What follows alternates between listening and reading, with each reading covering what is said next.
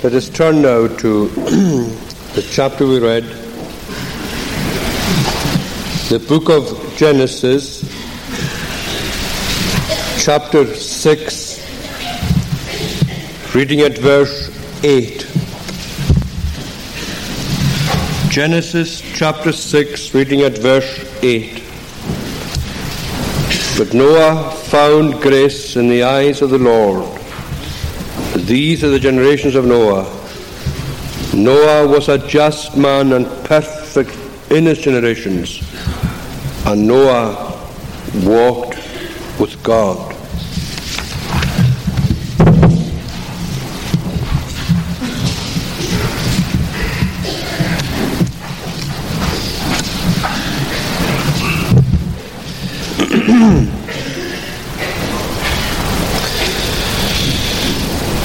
Remember that the book of Genesis is known as the book of beginnings.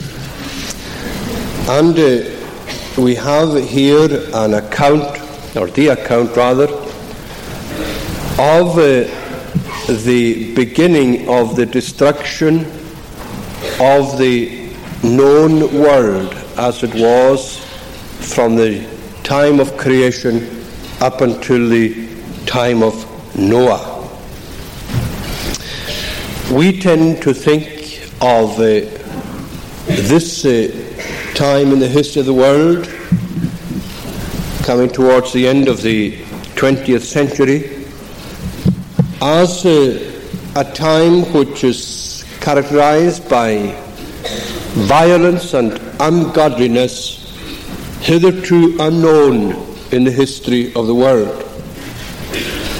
But that is not altogether true. The account we have of the state of affairs at the time when God indicated to Noah that he was going to destroy the world with a flood, the account that we have is one which makes very, very sad reading indeed. Man had become so degenerate, so ungodly, so immoral, that God had to step in to save the world by the means of the flood, and to restart, as it were, human life through this man Noah and his family, who alone were saved out of the mass of mankind at that time.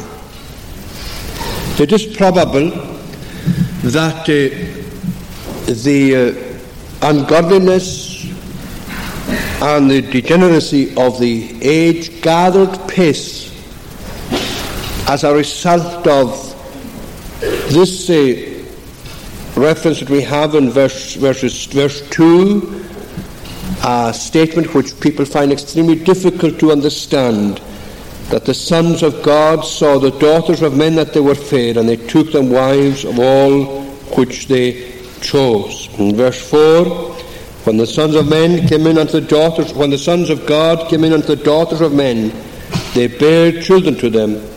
The same became mighty men, which were of old, men of renown. And God saw that the wickedness of man was great in the earth. Now, whatever the terms sons of God and the daughters of men mean, the outcome of their marriage relationship was of disastrous consequences to the world. It may be that the sons of God is a term which is used for believers, and that the daughters of men, a term used for people, for those who were unbelievers. And the result of this intermarriage had disastrous consequences for the world. And we have in this chapter a most terrible picture of human degradation, where God's creation was utterly perverse, And when men became more or less like the brutes, like the beasts themselves, where unbridled sin produced a human race which was in every respect ripe for judgment. Well, it was into that situation that God stepped and spoke to this one man. That man was Noah, who, we read here, in the midst of all this degeneracy and ungodliness, was the one person characterized by faith in God and by a righteous life. And it is to this one man that I want to direct your attention today, and to look at him in the light of what the Bible tells us both here and in the book of Hebrews and in the letter of Peter, the second letter of Peter, to find out for ourselves what kind of man was this man Noah. What do we know of him? Well, we read, for example, in the preceding chapter, chapter 5, verse 28, when he was born, and verse 29, that his father Lamech called his name Noah, saying, this same shall comfort us concerning our work and toil of our hands, because of the ground which the Lord God hath cursed. The first thing we're told about this man was that at his birth he was a source of comfort and consolation to his parents. And the way the Bible puts it leads us to understand that he wasn't just the natural hope of his doting father, but that his father was giving expression to what was in all probability a revelation given to him by God concerning his son Noah. It was, in other words, a prophetic utterance spoken by his father on the basis of the revelation or the promise of God. He was, just as Moses was to be, he was an extraordinary child. And the father recognized that the promise of God was to be fulfilled in this son. And during his son's lifetime, his father saw him as a man of God, and he saw him developing into a preacher, as the New Testament tells us, a preacher of righteousness. A man who walked by faith, and a man who spoke to his generation. His father lived until 5 years before the flood came. And he saw Noah's task in accordance with the word and the promise of God, building the ark. He saw it almost completed. And he knew that this man, who was his own son, was to be the means of saving the then known human race. That was the kind of man he was, that was the kind of child he was, the kind of man he developed into. He was a source of consolation and of comfort to his parents, simply because he was a man of God, a man who believed the word of God, and a man who acted in faith upon the word of God. Now, I know that in our setup, if I want to apply this for a minute, some people find fault with the likes of me because, for example, we don't have children's addresses in our services. Now, I'll be perfectly honest with you. I was never in favour of that kind of thing, probably because I'm a bit of a coward and I find it so difficult to make that kind of address, and I find it extremely difficult to, in that sense, to have children's addresses. Secondly, I'm not all that convinced of their worth or their value in the public worship of God. I believe that the Word of God is to be preached to all who are present, and that the work of blessing that Word is not mine but God's. And thirdly, I have always been amazed at the ability of children to understand what is said in a sermon, some of them, far more so than can be said of their parents. They take in things, and I wouldn't be surprised if there are times when you as parents are embarrassed when a child goes home from a service and speaks to you about something that you never even noticed, didn't even pick up yourself, but the child did. Having said all that, let me just say a word to the children here today. Noah, this great man of God, from the time that he was born, growing up as a child in this world, was recognized by his parents, certainly by his father, as a child who loved God, who believed in God, and who did what God told him.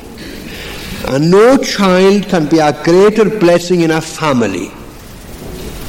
No child can be a greater blessing than that kind of a child.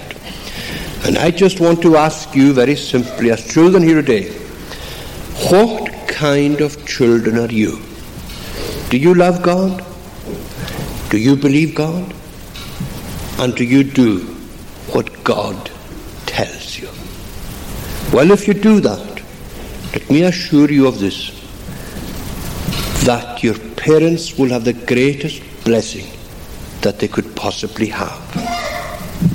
And then secondly, we read about him in verse 8 of this chapter, that he found favor, verse 8 of chapter 6, he found grace or favor in the eyes of the Lord. He found grace in the eyes of the Lord.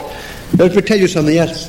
This is the first time that we come across this wonderful word in the Bible, grace. You know that after this chapter 6 of Genesis, particularly when you go into the New Testament, it is full of this word grace. What does grace mean? Well, essentially it is just this: God's favor, God's love, God's blessing freely bestowed upon people. When God blesses us, he doesn't bless us because we deserve his blessing. We don't deserve his blessing. We deserve his curse, his wrath. We deserve to be abandoned by God. But grace is God in his love coming to us when we don't deserve his love. Now Noah found grace in the sight of the Lord. In other words, Noah was a good child, and Noah became a great man of God just because God blessed him. He wasn't like that naturally. He became a man of God because the grace, the favor, the love of God was bestowed upon him freely. He became the object of God's delight, the recipient of many of God's favors, brought into a living relationship of faith with God because God favored him freely, sovereignly. He found grace from God. And then thirdly, we read here in verse 9, the last part of verse 9, that Noah was a just man and perfect in his generations, and Noah walked with God. This is the other thing that we're told about this man. He was a man of faith. He was a good man. That's the meaning of the word perfect or righteous. He was a righteous man. And he walked with God. He lived believingly. He lived in close fellowship and close contact with God. His life, inwardly, in his heart relationship with God, in his thinking processes, his life inwardly was right. It was as it ought to be. And outwardly, his walk was good. No one found offence with Noah. No one could level the finger of accusation against him and say, that man is inconsistent. He says one thing, he does another. Or he does one thing, but he's thinking something else. He was that kind of man. He was reconciled to God. He was in league with God. He was at one with God. He walked with God. He was a prayerful man. He had a life that was lived in close contact with God, and he honoured God. Now, that's all very well as it is put, but you remember this. You remember the kind of day in which he lived. It was an ungodly time, a time of great moral declension and degeneracy, a time of great moral rebellion against God. People were doing what they liked and they were saying what they liked. And the more sin became entrenched in life and in society, the bolder people were becoming. They were saying things then publicly that perhaps they wouldn't have said 100 years before that time. That was the kind of generation in which he lived. Very similar to our own. As sin finds its feet, as it were, in society, and as sin is allowed to develop and to express itself privately and then openly, people become bold and they say things that they would never say perhaps in a previous generation. Things that people were ashamed of 20, 30, 40 years ago, people boast of that kind of conduct today. It was the same in Noah's day. But you see, he lived by faith, and he walked with God, and he talked with God, and he spoke about God, and as you see in a minute, he preached about God. He was a preacher of righteousness, and it wasn't easy to do that. Then, very few people believed. No one outside his own family believed a word that he said. Jesus tells us that they ridiculed him. They poured scorn on Noah. That's what happens today. If you confront men with the law of God, with God's demands upon their lives, they will laugh you to scorn. And they did the same with Noah. It wasn't easy for him to live the way he did. Yet he was this man of faith. When his faith was challenged, denied, and denied defiantly, violently opposed, he persevered in his walk. And then we read this about him. And this is we're indebted to the writer of the Hebrews for this.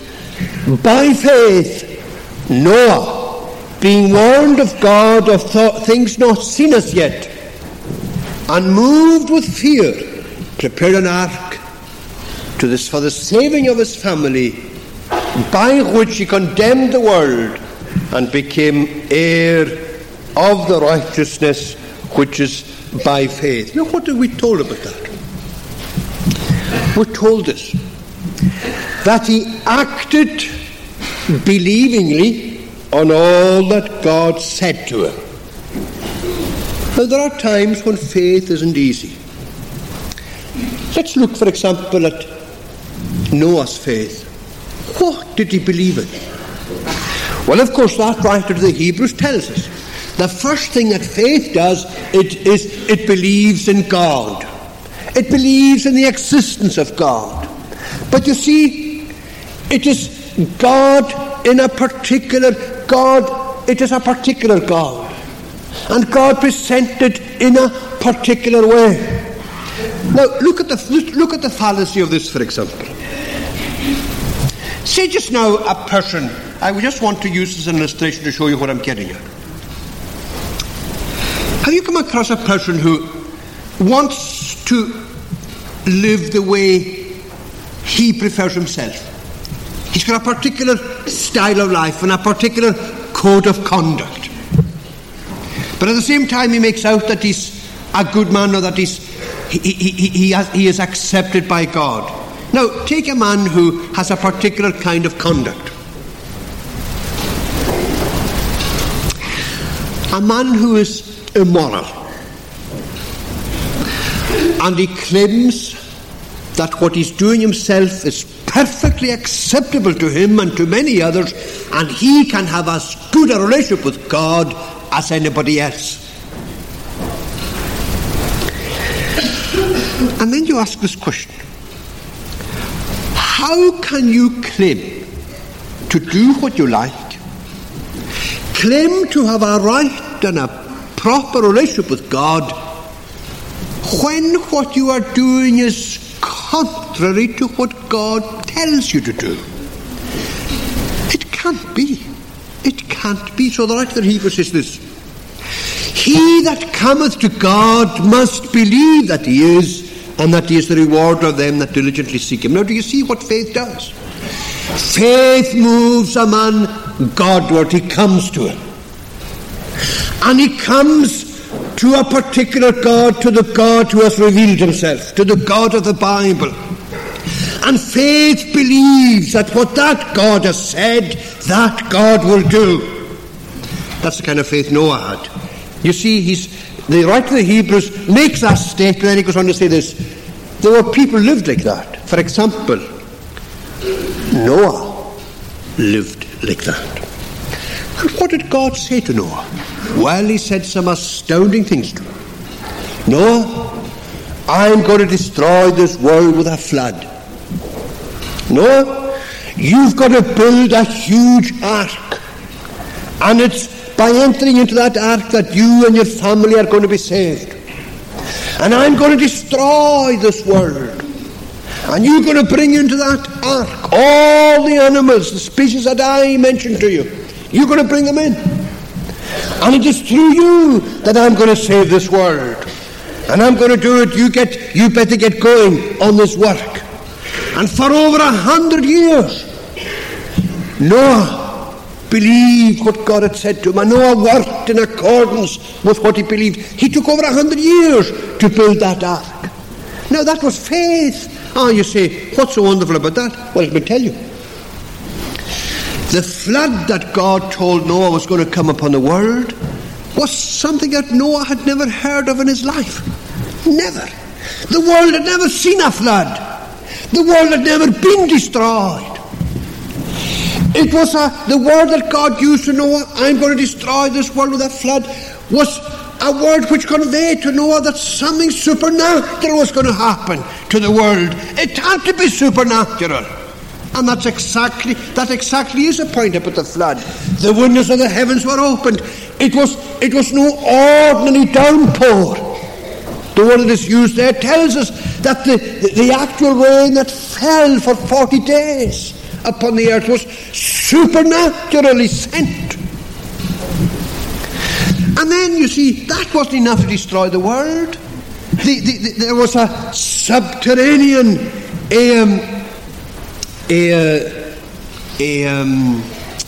catastrophe. There was an explosion, as it were, underneath the surface of the earth. The waters of the deep, the seabed itself. There were geological upheavals in the seabed, in the riverbeds, and underneath the surface of the earth. And just as the water supernaturally came down, so the water supernaturally gushed out through the surface of the earth. Which explains, for you who may have problems with this, many, if not all, of the geological phenomena that we have in the world today. You see, this was what God told Noah, and Noah believed it. He believed what God said, and then he believed something else. He believed that he had to go to work on the building of this ark. The world had never seen this kind of vessel. 3 decks to it. Huge structure. Do you realize that the world had never seen a liner quite like this until the 19th century. Do you realize that? The ark was of such astounding proportions. Noah's mind could hardly grasp it. He had never seen a ship. Maybe he had never seen a ship in his life. I don't know. There's one thing certain. He had never seen a ship quite like the one that God told him to build. And yet he believed what God told him. That is faith. Faith receives God's testimony. Oh, I know that there are people who discredit the flood. I know that there are people who don't accept that such a thing has happened to Jonah ever happened to. I know that there are people who don't believe the destruction of Sodom and Gomorrah. I know that there are people who don't believe that Lot's wife was turned into a pillar of salt. I know all these things. So did Jesus. And Jesus believed them. And isn't it significant that all these historical evidence, all these historical incidents in the Old Testament that Jesus referred to on more than one occasion seems to have been referred to maybe because he knew full well that in days to come, as in his day, people will discredit them, discount them, and disbelieve them. But my friend, they're facts of history. And we believe it because God said it. You know that I think I told you the story before. Someone was writing about the story of Jonah being swallowed by that big fish and then being vomited ashore after 3 days. And he wrote that at that time, that biological, some of the researches that have been carried out on underwater fossils had confirmed to people that at that time in the Mediterranean there were fish which were capable of swallowing a man such as Jonah. And this marine biological research has convinced this man of the accuracy of the book of Jonah. Well, these things may be good to confirm your faith, but they are not the basis of faith. The basis of faith is not any research of any kind, but the Word of God. We believe because God says it. And if you want a good ground for your faith today, you be assured of this. You'll never have a better, a stronger ground of assurance than the fact that God has said it. And don't be afraid and don't be ashamed to believe on the basis of the Word of God. That's all that Noah had in his generation. They disbelieved, they poured scorn, they ridiculed him for 100 years. He was building this ark, preparing for the flood. You can imagine the way that people would react, the way that the local community would react as the ship was being built. You can just imagine the way that, as the Bible tells us, the New Testament tells us, the way they would laugh at Noah, and the way they would ridicule Noah, and the way that they would test Noah's faith. But he believed, he acted, he worked, he built. And that's what the Christian is like today. Your faith will be exposed to ridicule. People will find fault with you. They will present many difficulties, and there are times when your faith will be shaken to its very foundation. And the only thing you can do is to hang on tenaciously when you have no answer to many of the objections that are raised. Hang on. You've got the best answer of all. God has spoken. God has said it. Therefore, I will believe. And let me say something to you young people here today, who from time to time may be confronted with people and with teachings and with theories which seem so very plausible and which seem to have the answer. The only problem is that they're contrary to what the Word of God says, I say this to you. In the face of all that you're exposed to, don't you turn away from the Word of God. You believe what God says, and you remember this, that a better and a greater than you believed all that was written in the Old Testament, and that was none other than the Lord Jesus Christ. The Old Testament scriptures were authoritative for him. Let them be authoritative for you. Well, Noah believed what God said. And the other thing about Noah's faith was this. His faith moved him to fear. Moved with fear.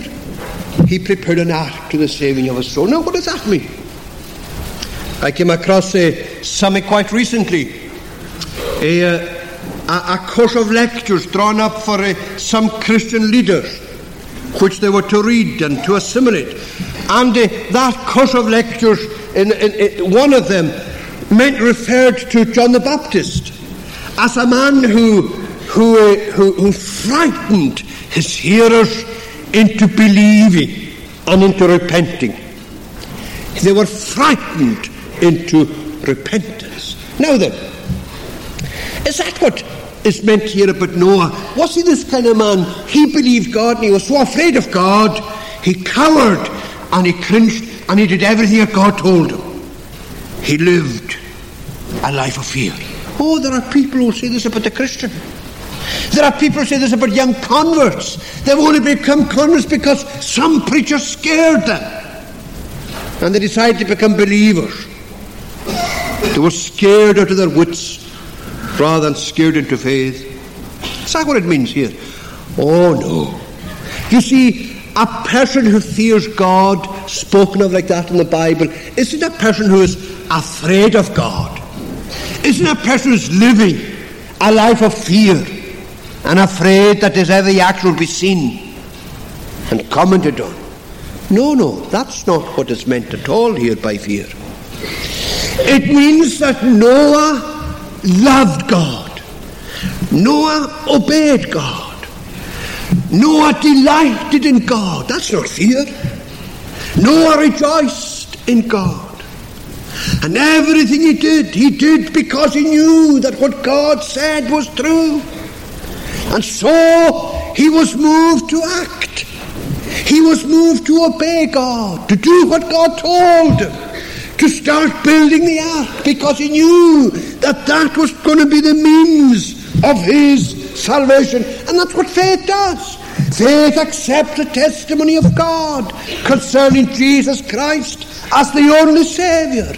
And a man of faith puts his trust in the Lord Jesus for the salvation of his own soul.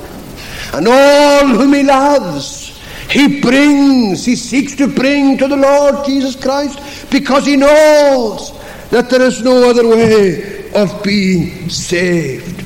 God spoke to Noah about coming judgment, and he believed. God spoke to Noah about the way of salvation, and he acted. And though he was assured of his salvation and not of his family, he used the means suggested to him by God. In other words, moved with fear means this, that this man of faith was diligent in obeying God. He had faith in what God said, and he had confidence in what God provided. That's the Christian. He believes what God says, and he has full confidence in God's way of salvation. And, says Peter, and the writer of the Hebrews, this man who thus believed God and thus acted, preached to his generation. He preached righteousness to his generation. He preached with his life, and he preached with his acts, and he preached with his words to the people around him. He told them about the coming judgment. He told them about God's demands upon their own life. And in the face of all the opposition, he preached to them. And that's all the Christian does. By his life and by his words, he testifies to his own generation that God is true and that God's word will be fulfilled. But the point is this, and I think this is one of the great problems for Noah. He preached, as you and I would say, unsuccessfully for 120 years. Do you realize this? I don't think we grasp. I wish we could grasp the significance of this. For over 100 years, this man preached to the people around him. He told them about God, and he told them about the coming judgment. He told them about the way of escape. Not a soul believed him. Not one soul believed Noah. You may be surprised, no doubt, if you're a Christian here today, that in spite of all that you say to people, and in spite of all the evidence that you present to them, not a soul seems to believe what you're saying. And there are times when that can be terribly discouraging. Terribly discouraging. But as you've heard often enough, what you and I are told to be is this: not successful preachers or witnesses, but faithful witnesses. You remember this. All you can do is to present the truth. You cannot shake anybody into a belief or an acceptance of it. But God can. God can. And it may be that God will be pleased to use your witness. It may be that you won't see a soul accepting what you say. Well, you remember Noah. For over 100 years he preached, and no one believed him. Only he and his family went into that ark, and only he and his family were saved. And this is the message of the gospel to you and to me today. God demands faith of each one of us. God demands obedience. God demands a life of commitment to him and to his word. That's what God demands. What is going to be your response to God's claims upon you? Do you believe what God says? Do you believe that there is only one way of escape from the wrath to come? And have you acted on the basis of that faith? Have you made choice of the only Saviour and the only Redeemer? You remember that today, as in the days of Noah, there are many people who hear this testimony but who refuse to believe. As someone put it, hell excites no fears, and heaven excites no desires in the lives of the majority of people. Where do you stand today in the light of the teaching of the Word of God? Have you been moved to believe and to act in the face of all the opposition that encounters your faith? Well, that was Noah. That was the kind of man he was. That was the kind of life that he lived. And that was the kind of activity that he had. He believed what God said. And in the course of time, his faith was vindicated. And God willing, next week, we'll have a look at what happened when the flood did come and the way in which Noah and his family were saved. Let us pray. Oh God, we look to thee anew today. We look to thee for thy blessing, for thy favour, for thy power. We bless thee that thou art the God of all grace, and the God who has made a provision for us in thy grace in Christ. Draw us, we pray thee, each one of us, young and old today, to the exercise of faith in a living Lord and in a living Saviour. Do thou bless us this day and prepare us for our duties for the rest of this day and for our worship this evening. We beseech thee to make thyself known in the power of thy saving grace, to guide us and to direct us and to lead us, forgiving all our sins for Jesus' sake. Amen.